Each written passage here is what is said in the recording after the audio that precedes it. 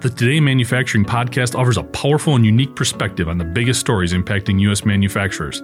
Anna Wells, David Mantey, and Jeff Ranke apply their experience as editors of industry-leading brands Manufacturing.net and Industrial Equipment News in providing in-depth analysis of the latest headlines. Their insight, along with a mix of humor and human interest, makes Today in Manufacturing a go-to source. Keep pace with supply chain challenges, electric vehicle developments, labor struggles, robotics, and more by listening, downloading, and subscribing to the Today in Manufacturing podcast.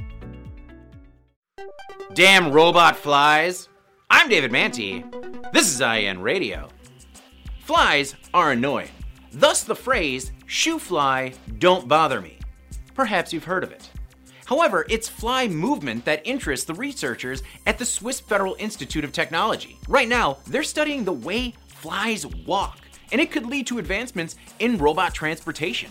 It could also lead to more realistic robot flies. And who doesn't want that?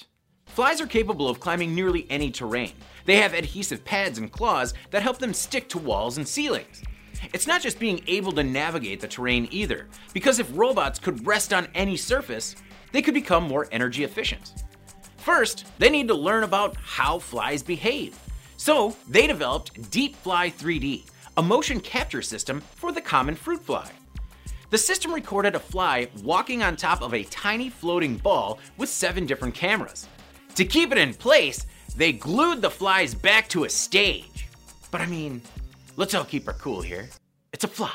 DeepFly 3D learns how the fly walks so it can teach robots how to move. And it doesn't just watch. The system predicts what the fly is going to do. If it's right, it confirms its hypothesis. Or learns from its mistake and evolves. The study was published in eLife Sciences, and the researchers made all of their data available on GitHub. So, just in the last couple of weeks, the Swiss Federal Institute of Technology has published work on artificial skin, amputees merging with prosthetic limbs, and robotic flies. Oh, and we're not just talking flies either. DeepFly 3D can be used on any other animals, even humans. I'm David Mantey. This is IN Radio.